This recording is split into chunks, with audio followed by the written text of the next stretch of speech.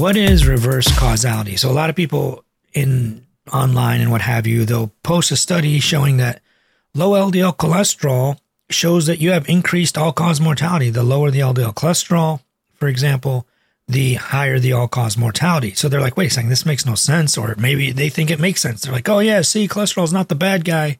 Cholesterol is really, really good for you because at a normal cholesterol around 140 or what have you, they pick a number from each study, depending on which study they're looking at. They pick a number like, well, if, at a cholesterol of 140, that's when people lived the longest or didn't reduce their mortality. Anything above 140, you had increased mortality. Anything below 140, and you had increased mortality. And the further away you got from the 140 in either direction, mortality went up. So this is a case of reverse causality at best, plus a lot of co-founders and multiple variables that they don't account for, or they accounted for it wrong. And we'll go through all of that in a second here to explain all of this. But what is reverse causality? So let's say I'll use the example of smoking. Smoking and depression seem to go together. People who smoke are also depressed. So a lot of times you'll see that they're on antidepressant medications. So people could conclude incorrectly that smoking causes depression. You could do that. You could draw up a chart, put the y-axis, x-axis, smokers on this side, percentage of people depressed on that side. More smokers, the more you smoke, the more depressed you are, right? So is the smoking causing depression, or is it that people who are depressed try to use smoking to alleviate their depression? So that's like an example of reverse causality. Is the smoking causing people to be depressed, or is the depression trying to be, people who are depressed want to alleviate their depression by smoking more? So that's kind of what it comes down to.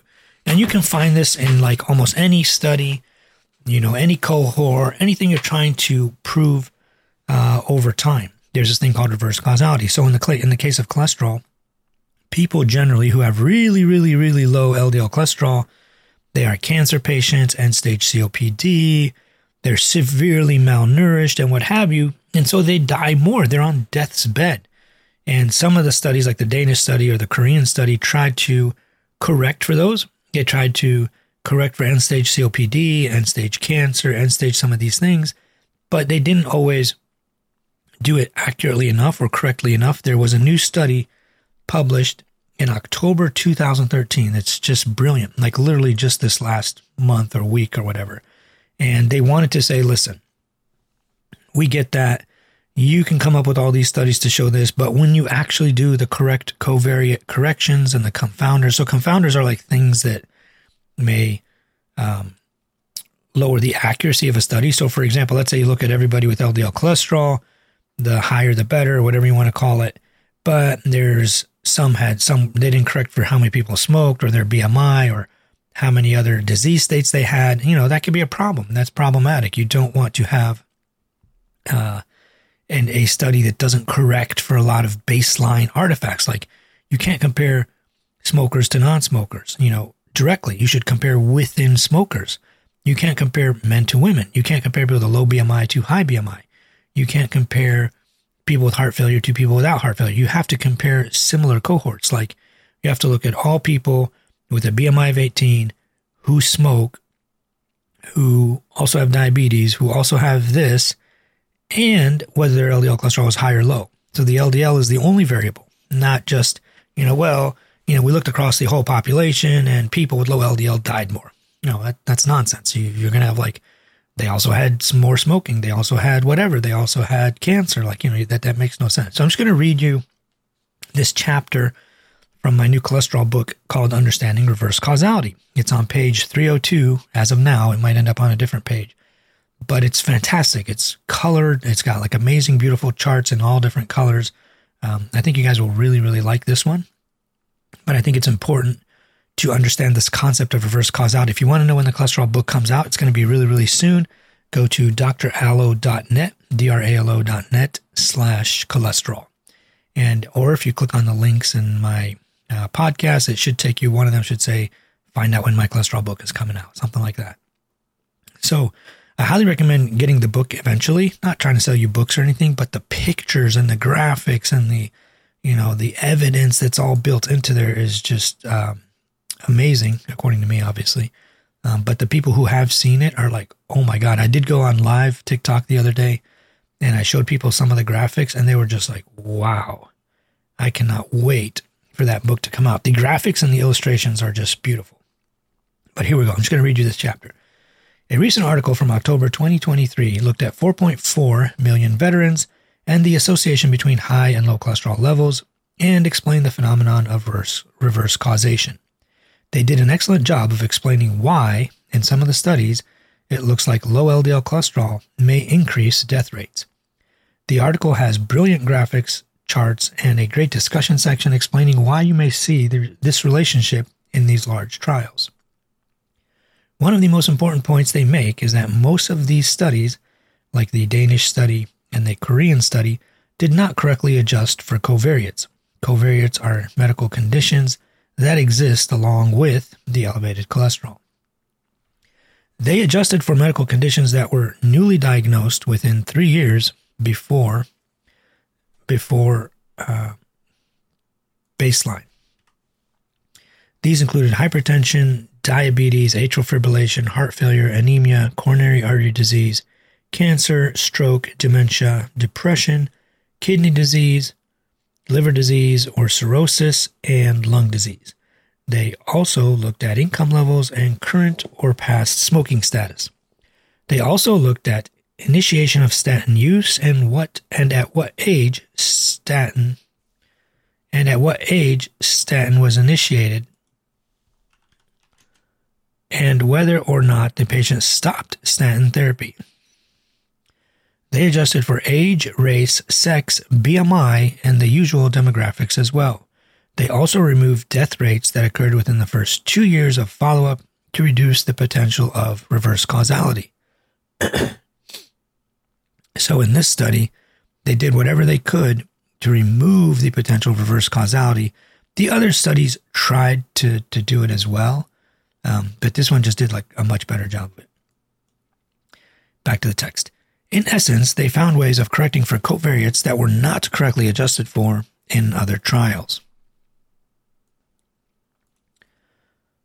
Here is the graphic from the paper. So in this graphic, they show the same thing, really high cholesterol, or the cholesterol level on one side, and the ratio of cardiovascular mortality on the other side, hazard ratios.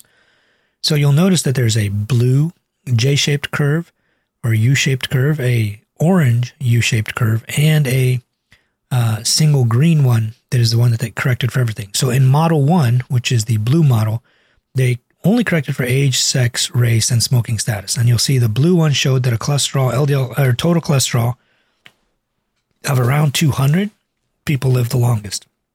Anything lower than that has a higher hazard ratio, and anything above that has a higher hazard ratio.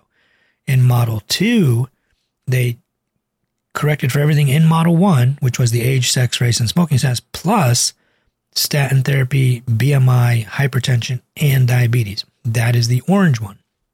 The orange line there showed very similar results to the blue line. However, the hazard ratio for very low levels of serum cholesterol ended up much lower on the y-axis.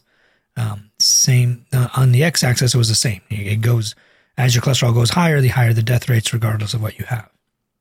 The last model was Model 3, which corrected everything in Model 1 and 2, plus they looked at HDL, 11 baseline diseases, and a 2-year lag time because they wanted to eliminate people who died in the first 2 years to eliminate the potential of reverse causality. Now back to the text.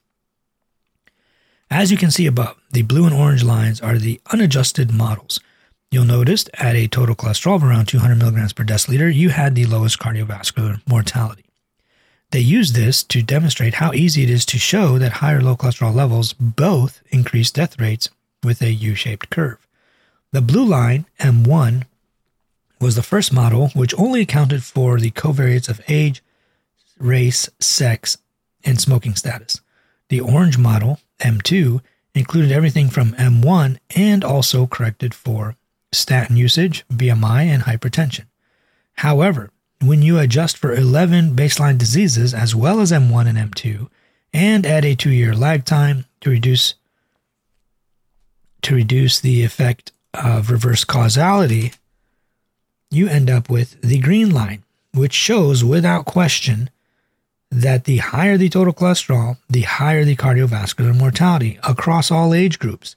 You'll also notice that mortality rates start to rise at a total cholesterol of over 150 milligrams per deciliter on the adjusted green lines.